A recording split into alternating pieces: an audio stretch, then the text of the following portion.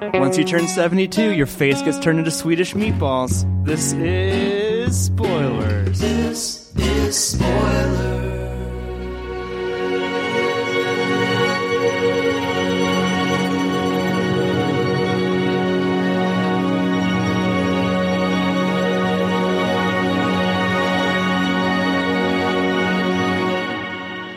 Dude, that was so nasty. Ugh. Like, that was so awesome. That was so terrifying, but we'll get into that in a bit. I am your co-host, Stevie, tonight, and we have just a really small skeleton crew because, quite frankly, we're supposed to be doing the Darjeeling Limited tonight, and Josh has pushed us off for like a month. So here we are tonight doing Midsommar. And as always with me, Midsommar. When we do A24 movies, is my best friend in the entire world, Pappy.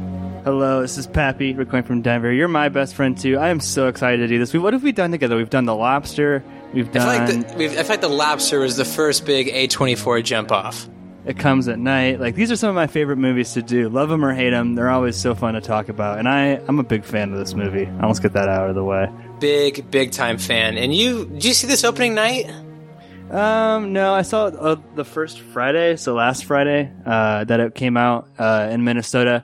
I saw it with Spoiler Woman, my lovely girlfriend, and we walked out of the theater and we were both just kind of like in a daze, like, what the fuck did we just watch? Like, it takes it out of you. It's a journey. Like, and it's not like you can do this and then do like word problems afterwards. It's kind of like the last thing you do in the day. I feel like there's an uncomfortable silence, like, post-film. A good 10 minutes. It's a good thing our relationship is pretty secure. Otherwise, this would be a pretty tough movie to watch if you're like about to go through a breakup or something. If you're in a rocky relationship where you're not on good footing with your significant other, do not go see this movie. Yeah. Or if you have like a best friend who's in a terrible relationship, advise this movie. Either which way to go. But Pap, this movie starts off so gloom, like on a real bummer. What goes down? Well, we find out that our main character, whose name is Danny, played by Florence Pugh. I haven't seen her in anything else, have you? She's going to be in the upcoming Little Women, which is going to be a big movie. But is that going to be a big movie? I think so. It's Greta Gerwig, and she's pretty well liked, especially after Lady Bird. Yeah, that's true. I don't know. I feel like Little Women hit peak like on the Hallmark Channel in the 90s. But built-in audience. But yeah, she's concerned about her sister committing suicide, or she's concerned about her sister. Like, she sent like a cryptic email, and it turns out she committed a murder-suicide of her family.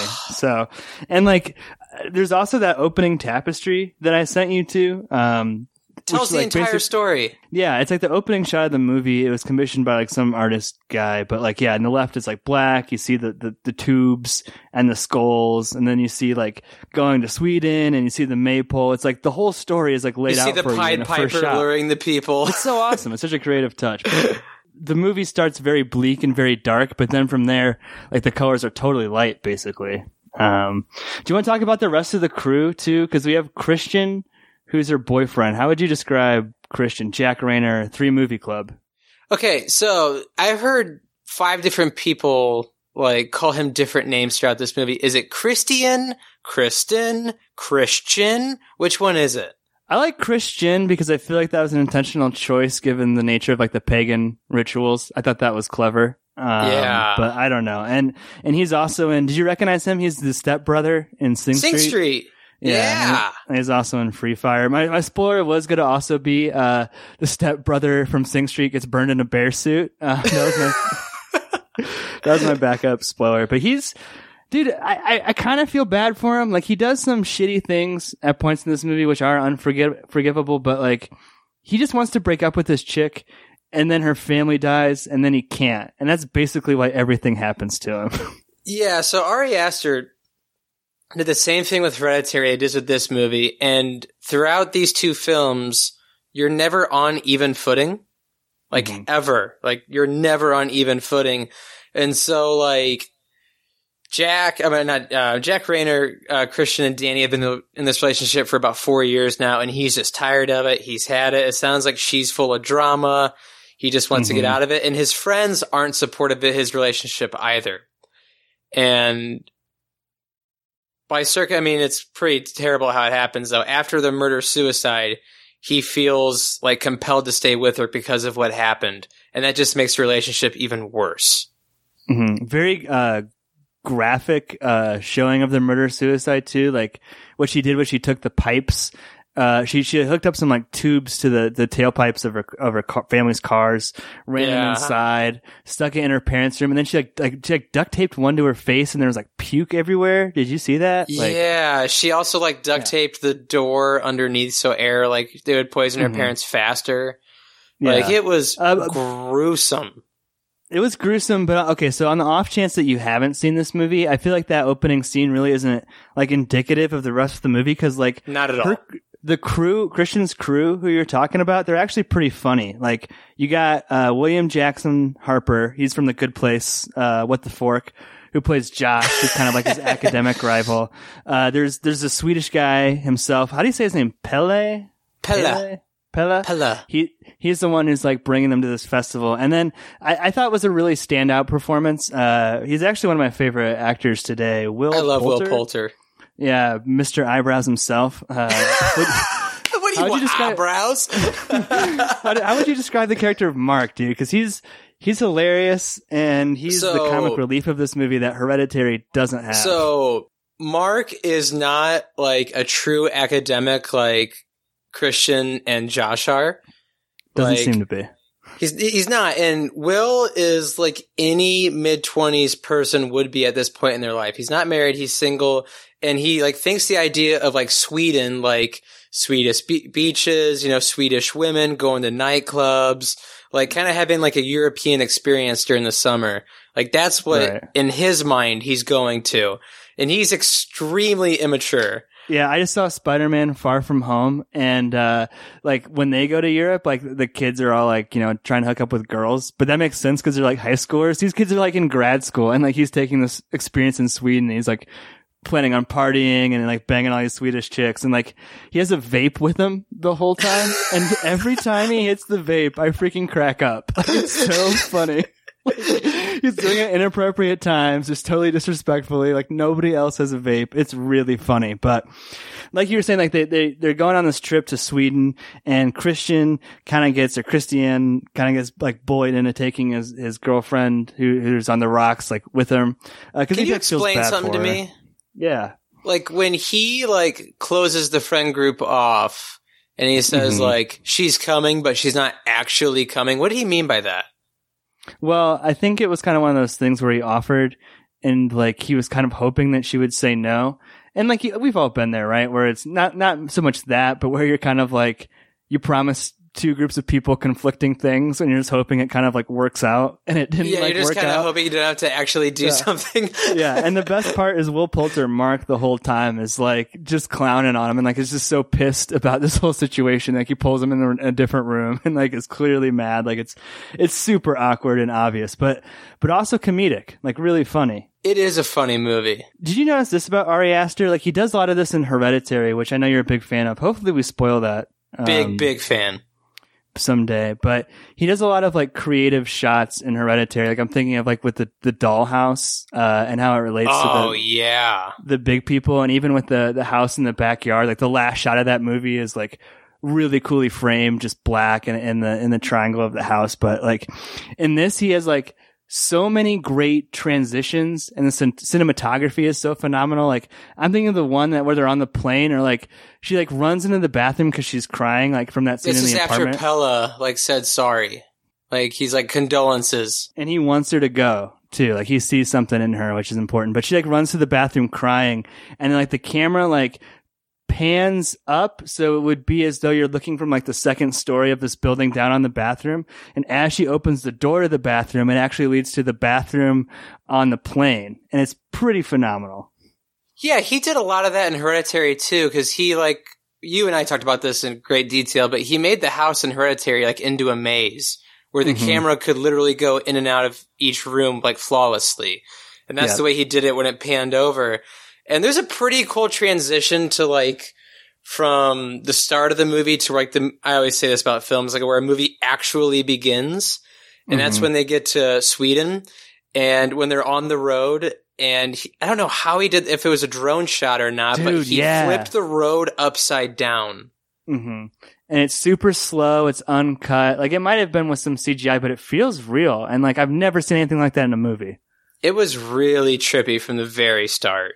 Cool shot. Speaking of trippy, dude, like, so they take mushrooms right when they get to Sweden. I feel like I talked to a friend who has firsthand knowledge of psychedelics, and he said that it's very accurate to the psychedelic experience. What do you think about, like... Yeah, also was texting with a friend who seemed pretty active in the psychedelic circle, and he said about this film that it was pretty spot on, from people's attitudes to, like, even Mark saying, like, hey, can you, like, lay down? Like, can you, like, lay down? Like, I like it when you lay down. Yeah. Yeah, or like, when he pointed at that guy, and he's like, who's this guy? Who, I don't like him. Who's that guy? Like, extremely accurate. But he also told me that, like, under no circumstances should Danny have partaken in psychedelic mushrooms at that part. Like, no reasonable human being was like, yeah, you should do this. Yeah, absolutely not. She's peer pressured into it by a group of friends. And my friend who I was texting with told me that, it's all about set and setting. If you have any doubt about doing them, you probably shouldn't be doing them, is what he told me. So, like, it was just... Even, like, the way that she freaked out was so accurate to, like, bad trips of, that you'll see, like, on a college campus where someone's like, everyone's laughing at me, you know what I mean? Like, super paranoid. Like, that was pretty spot on and fantastic. But, like, so that she passes out, then they go into the village, and this is, like... And Jack, I keep calling him Jack. It's Christian seemed, like, really angry when he found her. He, like, seemed, like, really ticked. It was pretty shitty of them to, like, make her take it and then, like, be shitty that she had a bad trip. Like, that was not cool. Yeah. It's like, how long have I been out? Well, we found you here 6 hours later. Like, he was like, oh, geez. Like, you should be, like, worried about your longtime girlfriend. I don't know. Which what, like, a strange greeting. You know what I mean? Like, they're just out in this field, and, like, the dude who walks up to him, like, Pele's, like, brother Ingmar. Or something. Yeah. Which, I don't think we noted this already, but he mentions that his parents burned in a fire. Which will kind of come into crystallization at the end of the movie, like what that exactly means. But he like his buddy Ingmar just comes up and he's got all these like giant peg of shrooms. Like, what kind of a greeting? Hey, I know you just landed. If you don't like the shrooms, we have tea. Yeah, exactly. That's not the issue. And he, with him, has two British couple that are engaged, Connie and Simon, whose fates are absolutely terrifying. Yeah, exactly. And, like, I thought they were a nice touch to the movie because, like, everyone is acting pretty realistically. You know what I mean? Like, I don't know if this is, like, a pure horror movie per se. Ari Aster himself actually called it more of a fairy tale and a melodrama than a horror movie. But, like, it helps to have them as characters, too, because they're like, let's get the fuck out of here as soon as things start getting wonky. Which, do you want to kind of talk about that? So, like, what's going on at this ceremony? Okay, so the first ceremony, they bring out these like two like old people. They're elders, definitely elders of the group, and they kind of like raise torches with them, and they're definitely like the main focal point of the first like opening ceremony of Midsommar. Which can you explain something to me real quick? I need to go see this movie again, but is Midsommar every year, but this was just like the 90th? How does it work? I feel like this is one of the problems that I have with the movie, and it's loose. It's real loose. I'll touch on it more. I do think it's one of the better horror films of the decade, but I think that another month or two of editing actually would have really served this movie. I was listening to an interview with Ari Aster, and he was saying that he literally finished editing it, quote unquote, like 2 weeks or a week before the film came out. So it's like he was working up until the deadline, and they moved it up from August to July. And I feel like the problem with this movie is it straddles the line of having too much exposition and like not enough, because it's really confusing as to the ritual or the cadence around the ceremony. Like, they say it's every 90 years, but everyone seems to know exactly what's going on, and there's like 30 pictures of May Queens. Yeah. It's like, hey, like, come on. How would that even be possible? And they're talking about how it's like the hottest summer in recent memory, but that they're only doing this every 90 years. So, and just given like what these old people are about to do, they say that like, okay, so basically your life's in like 4 parts. It's like 0 to 18, 18 to 36, 36 to 54, and 54 to 72. And like once spring, you get to summer, fall, winter. Exactly. It's like a circle. And then once you get to 72, you basically commit this like ritualistic suicide. Well, so they were kind of like leading the dinner party, like everyone sat and stood when they did, but then they jumped off a cliff. And this is kind of like what my opening spoiler was. It's like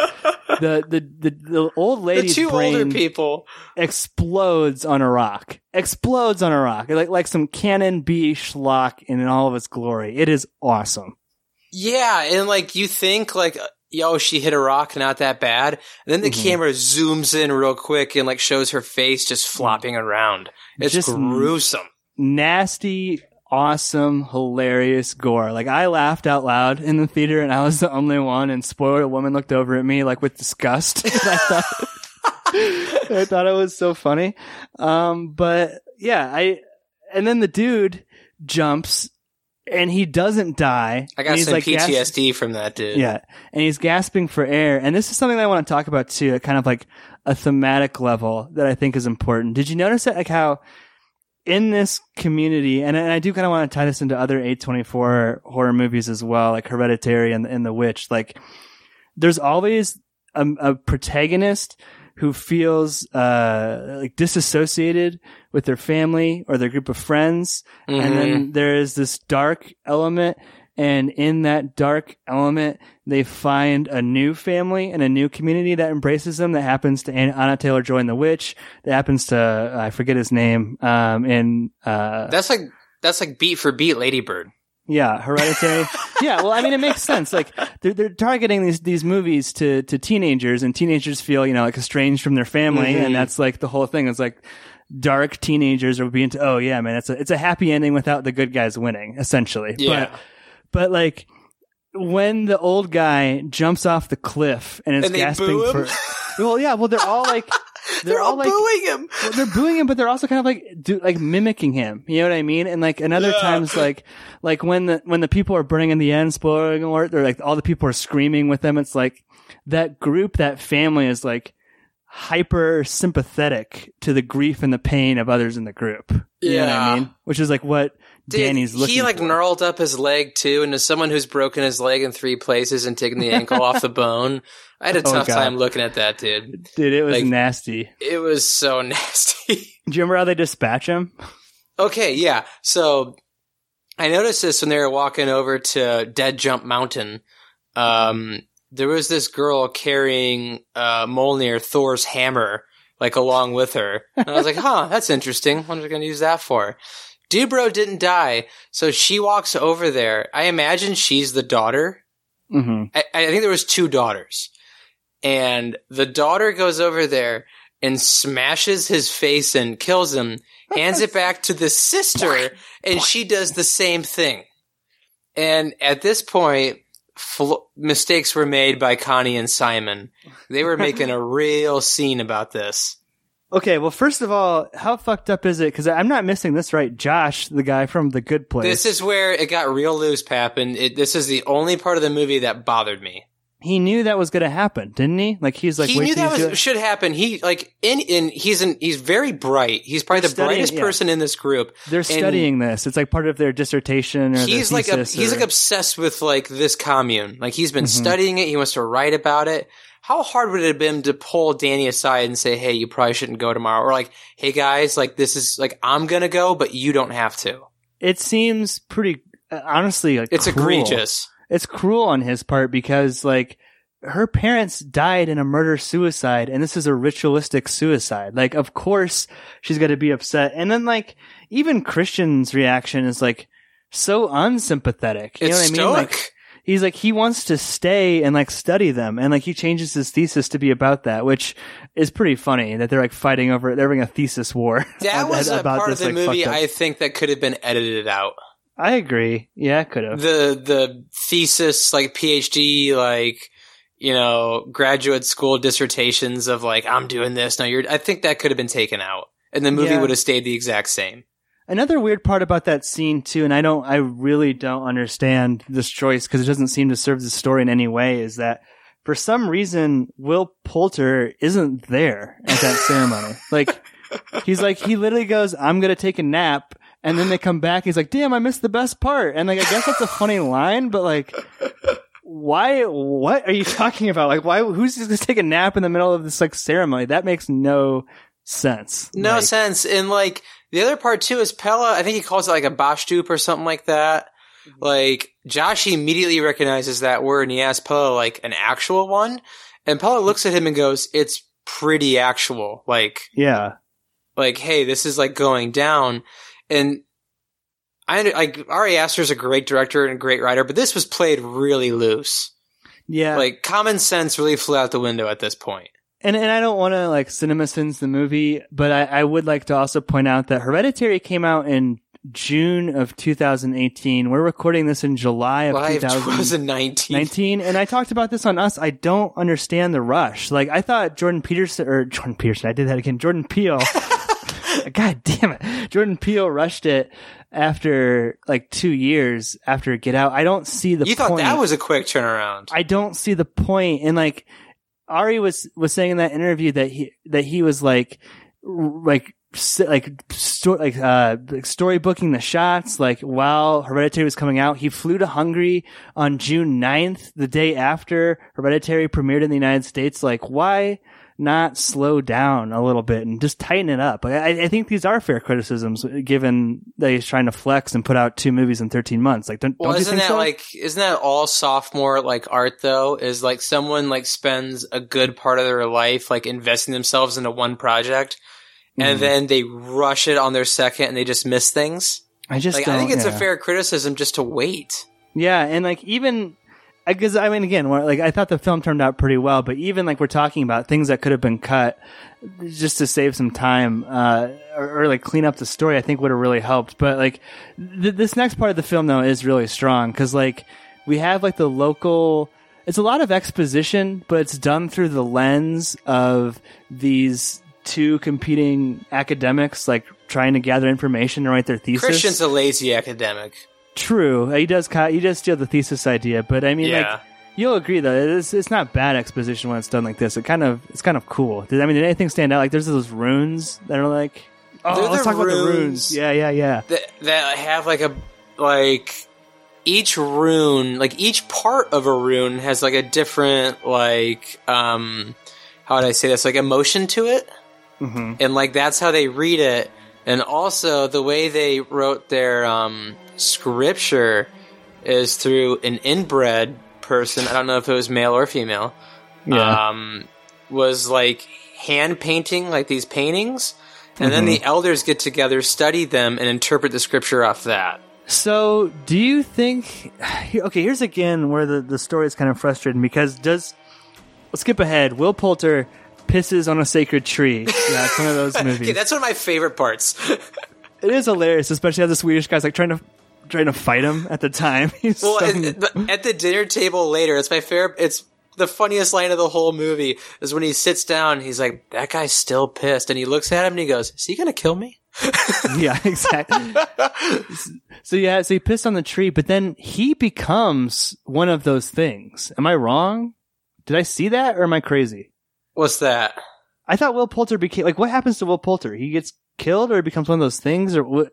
Because he got killed, they cut off his face. Okay, and then the inbred person wore his face as a mask. Oh shit, that makes so much more sense. Okay, never mind. So then they need people like Will Poulter and like Christian to come in and insert new, and I guess kind of Danny too, to insert new like DNA in the group, basically. Right? Like that's the whole point is like, how does this commune keep growing without overlapping into incest? And that's like when the main elders talking to Josh and like kind of like their sacred temples when he was like, well, we have outsiders join and, you know, sometimes cousins do get involved, but you know, we don't do incest around here, which is not the truth. Yeah. It's very strange. And like, this is also the part of the movie where like something is becoming amiss. Especially with the whole Connie and Simon situation, because they're done. They're like leaving. Yeah. They want to get out. And all of a sudden one of the elders comes to Connie and was like, oh, Simon left to the train station. We'll send a vehicle back for you. And they're like, that makes no sense. That makes no sense. And at this scene when Will Poulter sits down, like later on, they're like, have you seen Connie? because before we hear her screaming, like for bloody murder, we just hear her screaming. And he was like, yeah, I saw her like running for a sprinting competition earlier, and we have to assume that she's dead as well. So something's definitely amiss. Yeah, something's weird. And like, the other thing is that there's a lot of like visual foreshadowing in this film. Like we mentioned, obviously the tapestry at the beginning that literally foreshadows explains the whole movie, the entire story. But even then in this, there's a great production design on the camp, and there's always like weird paintings and art things that are like alluding to what will happen. And like one of them is like a bear burning, which is pretty cool. But another one is like pretty on the nose and pretty straightforward. The camera does a right to left pan, and it tells the story of like it's like a medieval looking painting. Yeah, it tells the story of the love rune. A woman like falls in love with a man, and like she has like big hearts for eyes. Like it's super on the nose. And what does she like? Clips some pubes and puts them in a stew. Pubes, puts it in a human meat. They were eating humans, right? I'm not. I think maybe. Yeah. I think the very beginning when they're eating those meat pies, they were eating Simon. I'm almost 1,000% positive. That makes sense. Yeah. Yeah, but yeah, she like clips her pubic hair, puts it in a meat pie, then drops her period blood and juice, and then they fall in love around a giant ceremony. It's a whole thing. Yeah. Like that part was pretty gross, but also pretty awesome. I'm not gonna lie. Which part? The whole period blood stuff. It was kick-ass. So you really had to be paying attention at this point, but Christian's drinking the only red drink in camp. Mm-hmm, like exactly the only one.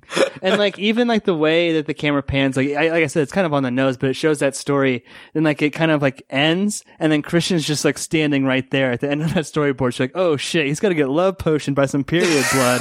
And like the fact that he like. Ari Aster tells you that's going to happen, and then they go to the meal, and like there's just like this sense of dread, which he does so well. Hereditary in this, like they're more filled with a sense of dread than they are scary, which is they're not suspenseful jump scares. They're just very unsettling, unnerving films. Yeah. Let's tie up a couple of these storylines. So like we mentioned, Will Poulter pisses on a tree, gets killed. Josh, who's originally going to write the thesis on this place, the one who knew about like the ceremony with the suicide, what did he try to do? He put on his shoes at night. And I thought like, oh, this guy's going to be smart. He's going to run away. But he tries to steal one of the sacred books and gets hit over the head, right? With Mjolnir's hammer. Yeah. So, so he's dead. I don't know. This part annoyed me because I felt like it was character to serve plot and not plot to serve character. Which one? Which character? Josh's. Like, he's like an academic. He's very bright. And he's also an anthropology, like, major. Like, this is his life. And you think he would be, like, sympathetic to, like, not disobeying, like, this commune. You know what I mean? Like, they repeatedly told him. So it didn't make a lot of sense for me that, like, he would throw logic out the window, and also, like, his inner intuition, like, as an anthropological studier, to like go and break the rules and norms like that. I thought that was the laziest death in the whole movie. Yeah, it didn't seem to fit his character. Like at all. Either he has to believe that people are actively being murdered, and if that's the case, he's choosing to like hang around in this place where his friends are being killed, or he doesn't believe that, in which case he's just a total disrespectful jerk that we didn't even realize. And it kind of calls into question, maybe he did know about the suicide and was just being an asshole to Danny. Like, I don't know. Could be. It doesn't seem to be that way, though. The characters kind of have like a niceness about, I don't know. It doesn't seem like Josh seemed nice. Yeah, not cruel. Not cruel. Like, even like Mark was a jerk, but there wasn't like malice in it, I didn't think. Mm-hmm. Like, a lot of these characters are nice, and what was I going to say? There was a great line after that, like, quilt telling the story about how Christian's going to fall in love with that very young girl. Very young. Spoiler woman suggested to me a spoiler, something like Christian damn near fucks a child and gets burned alive or something like that, which would have been pretty funny too. Dude, she was probably 13, 14 years old. That was weird. I love that part where Christian just goes, so there's a bear, like, why is the bear in a cage? And Ingmar just goes, yeah, it's a bear. And it just keeps walking. That is pretty funny. There's some great lines, but so throughout this film, this is really like I almost call it like a relationship drama between Danny and Christian. They're being pulled apart in separate directions. And the reason I say it's like an uneven footing film is like Danny's kind of coming into her own with this group. Like they're like starting to accept her. They're like kind of championing her. And Christian's being like kind of like placed at the wayside. Like little by little. And that takes us into the dancing festival. My favorite scenes of the entire movie. What'd you think of it? It's so awesome. Like, the music is so great. The choreography is so great. The costumes are so great. The colors are so great. Everything about this is phenomenal. The way it's Danny's shot, tripping on shrooms at this point. Yeah, exactly. We're returning to kind of that trippy vision, which is very, like, disorienting as an audience member. If you're listening to this and you have an opportunity to, go see this on a big screen because, like, the feeling... You have to. That you'll get, like, and if you can go, like, really late at night, like Stevie did, or, like, I went pretty late at night, too. The 10:10 show, man. I didn't get home till 1:30 in the morning. It'll just, like, kind of, like, just throw you off for, like, the next 12 hours or so. It's, like, so disorienting. But, like... That and, like, when people are hallucinating or drugged, you know it, because Ari Aster, through CGI or how he did it, is having, like, the environment around them breathe and distort behind the main characters, and it's so neat. Exactly. One of the most notable ones is, like, there's a flower on Danny's head, and it keeps getting bigger and smaller. It kind of looks like a pupil, like, getting bigger and smaller. Yeah, and, like, I cannot stop staring at it. Like, I'm having a flashback right now, just, like, thinking about it. But yeah, the dance scene is awesome. It's basically dance till you drop. Last person standing wins. And then, like... This is also, I don't know if you noticed this is like the first time you see Florence Pugh, a.k.a. the character Danny, like, smile. She's like, as I said, like, she's like coming into her own in this scene. Like, she's like having fun with the girls or teaching her things. And like, when she starts like twisting with the dance and getting down to the routine, she's like genuinely happy. There's one point where she's like, I'm speaking Swedish. My favorite, like, dude, that part was so funny. Yeah, it's really beautiful, and it doesn't seem, you know, horrific in any way. And, like, to contrast that from, like, some of the scenes from Hereditary, it couldn't be more different visually. But like I was saying, like, you see her smile, and, like, you realize that she hasn't smiled once the whole movie. You know what I mean? Not really, not a real authentic smile. Not a real authentic smile, no. And when you see your character being happy, like, you start to realize that, like, you know, he's Ari Aster is talking about, like, a group embracing you after a breakup. You know what I mean? Like, coming back into your friends or a new group of friends, like moving to a new city. Like, that's the kind of shit, like, he's talking about. And, like, when she wins the competition, she's crowned the May Queen. And, like, people get hype. People get hype. She downs this giant, like, flower vest thing, which was kind of cool, I guess. Maybe some fake flowers. I don't know. Look kind of cool. But, like, I don't know. Did I miss anything from that dance scene? It's pretty significant. The shots are awesome. Pretty amazing. Like, the choreography is incredible. That scene where, like, they could have been, like, talking gibberish, but they were on such, like, a similar emotional wavelength that it was like they were communicating. Yeah. I don't know. It was just really neat. And it was also, like, an important, like, juxtaposition that Christian is, like, paying no attention to Danny at this point. Not at all. She's like the main focal point of these scenes, and, like, he's, like, kind of wandering off, like, in his own world. Like, he's, like, not, like, even concerned about her in the slightest. They're literally, like, drifting apart. It's like the final part of their breakup, and he's already starting to look at that other girl who Let's loved get coaching into him. it. Okay, so you said that you thought that the academic competition could have been cut. I feel like while this is an important part of the story, I don't know if visually showing Christian fucking this, like, 13-year-old girl while some 50-year-old girl pushes on his buttocks to, like, enhance his humping, and all of these old women are, like, moaning and dancing around him. I don't know. I feel like...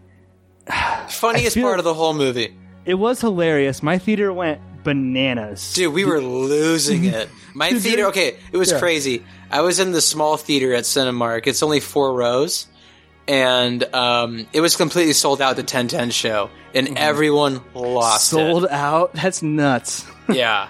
Everyone awesome. was losing it. And the part where it really started to go down was when I think it was the mom of this very young woman, like, put her hands on Christian's cheeks and started yelling with the daughter, and then all the other women started yelling. Everyone just lost it. Yeah, they're like moaning, right? They're like kind of, and it's kind of that theme of like this cult, this group like is hyper sympathetic, almost like hive mind-esque, where if like one is feeling an emotion, they eat at people's emotions. They all feel it. Yeah, but like, okay, that's what happens on screen. And can I counter with that? We see Danny going through the celebration. She walks up to the door, like she hears the moaning, and she hears like this ritualistic moaning of like all these women.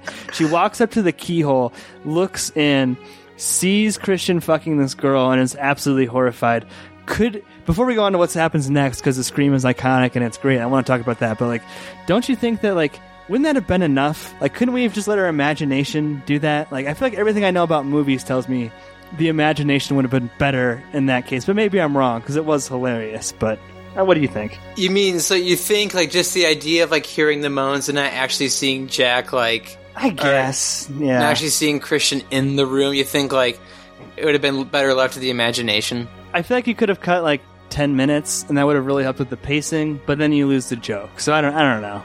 You do lose kind of like that shock factor. And here's what I'll say about Ari Aster, which I didn't mind this not being cut, because this is a movie about a cult and not really like a horror movie about like people going to see a cult. You know what I mean? They actually like explore a lot of the parts of this cult.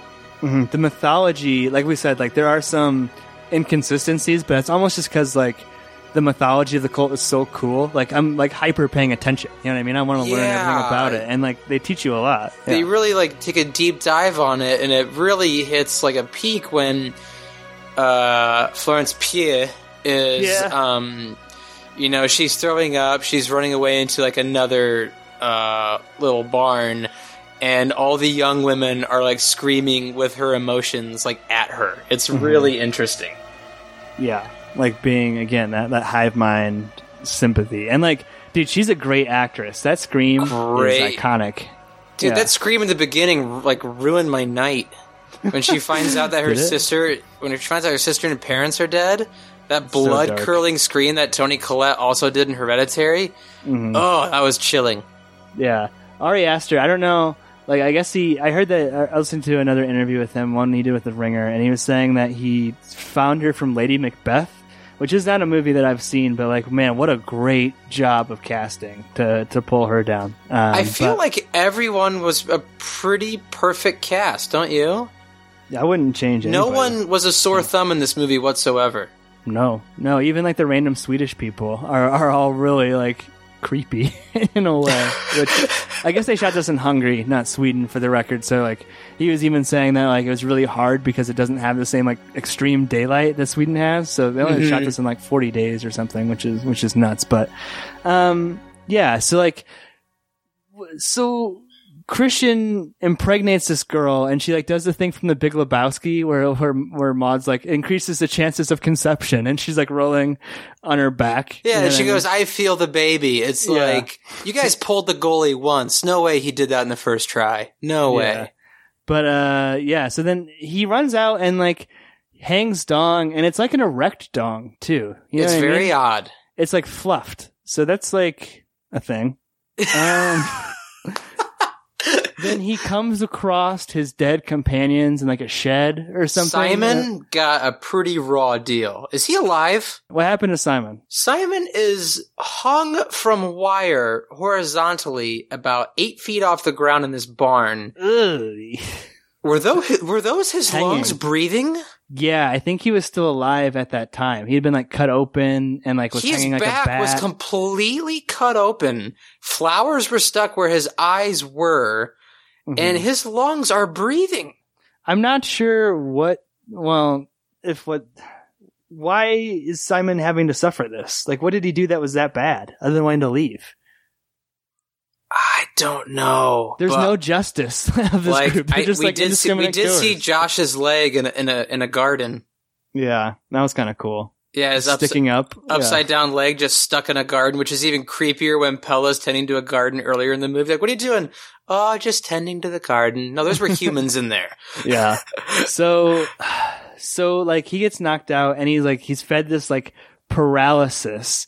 And then like fucking Tywin Lannister in like season 3 of Game of Thrones, like cutting open an elk. Like we see this elder like cutting open a bear. And he's so surgical about it. He's like, oh, don't mess with the intestines, cut along the rib cage. Mm-hmm. Yep.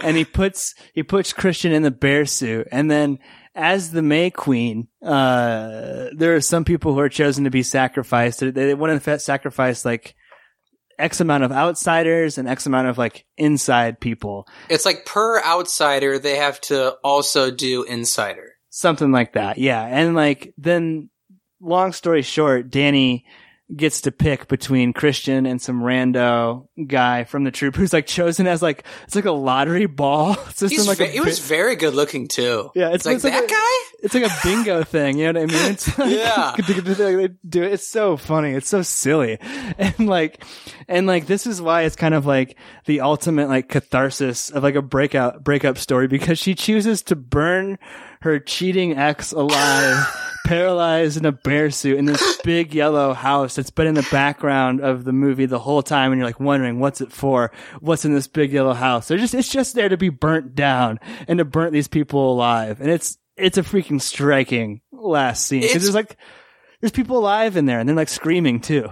It's pretty gruesome too, because they like behead all the outsiders and they go to like farm their body parts. It's really like, there's like happy music playing, but it's really grotesque. It's awesome. And like the group is like sympathetic again to like the burning of their friends. Like they're screaming and writhing in pain. And I think the last shot is like Danny smiling, right? Or like winking or like happy. Yeah, like, she's also wearing this like 100-pound flower dress.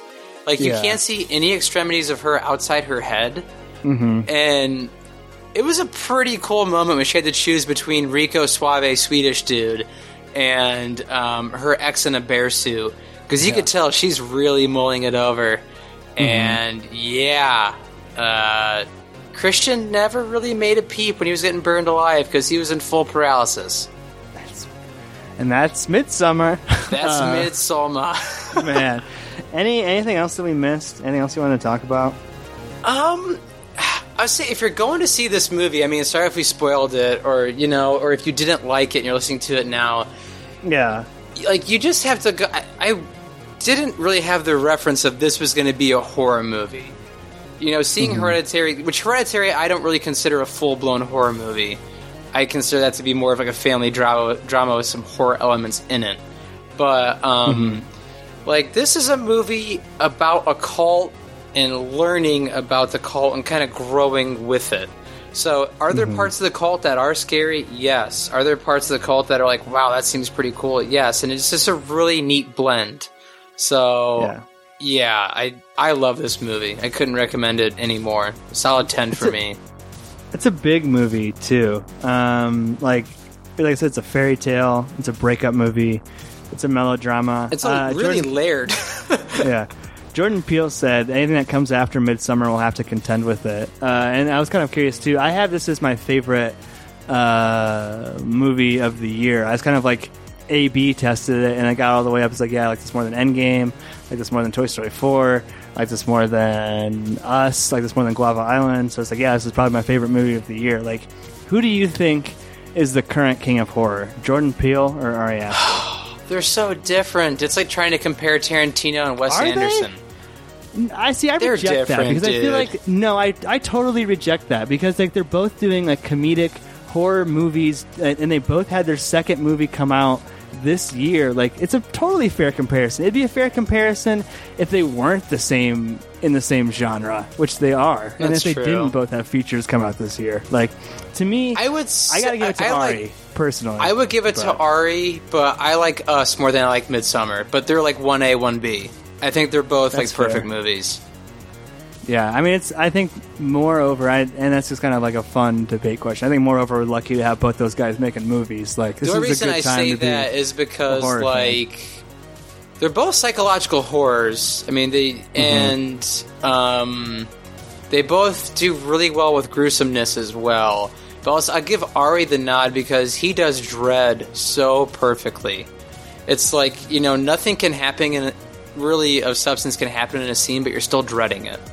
Exactly. Yeah. So, I mean, yeah, that's all that I had. 2 yeses, right? Not really much. Anything else to say? Yeah, I was just annoyed by the people walking out of the theater saying that wasn't scary at all. I saw Hereditary, and this wasn't scary. This was boring. It's like, no, like this is a beautiful movie, and it's, as I said, it's not a full blown horror movie. It's really just people with a lot of issues going to a commune and a lot of things going wrong, but everything that happens makes sense within that commune. You know what I mean? Right before we throw it to spoiler, man, one more thing. Am I wrong in my criticism that like all of these A24 quote unquote horror, thriller, whatever you want to call them, movies end in the exact same way? Like, exact same. It's formulaic at this point. We are the only podcast talking about this. I listened to everything and read everything I could about Midsommar, and no one else is saying that. And they're identical ending. They're not bad. Yeah, I mean, if you go to The Witch, if you go to Midsommar, you go to Hereditary. Lady Bird's a coming-of-age film, but you can still throw it in there. It's the exact same formula. Lady Bird needed more demons and more cults and more human sacrifice. Then it would have won the Oscar. It's the exact same formula, though. I mean, you're really onto something, Pap. Like the next horror movie that A24 does, I bet you it has a pretty similar ending as this. Is the lost soul finding a home with the wrong people. Well, when that movie comes out, you and I will be there to talk about it, right, buddy? Yeah. We'll be there. Well, that's 2 yeses. Midsommar is preserved. Go see it. One of our favorite movies of the year. Take it away, Somer Man. Ooh, I like that. Spoiler Man here. Our email is podcastspoilers@gmail.com. Twitter is @spoilers_pod. Our Instagram is podcastspoilers. It's lit. Josh Hensley from the Rutabaga wrote our theme song. Our spoilers hotline is 903-776-4507. That's 903-SPOIL07. Please support this podcast by leaving us an iTunes review. To do this, 1. Search for Movie Spoilers. 2. Click on our orange Spoilers Bowl logo and scroll all the way to the bottom. 3. Leave us some stars and some words. Now you can check us out on Spotify, YouTube, Stitcher, Apple, and Google Podcasts. If you enjoyed what you heard today, subscribe on SoundCloud or iTunes. It's a bear. It's a bear. It's a bear. It's a bear. It's a bear. It's a bear. It's a bear. It's a bear. It's a bear. It's a bear. It's a bear in a cage. In the cage is a bear. What's he doing in there? Locked inside, no room to play. On this lovely summer day. It's a bear. It's a bear. It's a bear. It's a bear. It's a bear. It's a bear. It's a bear in a cage. That was Spoilers.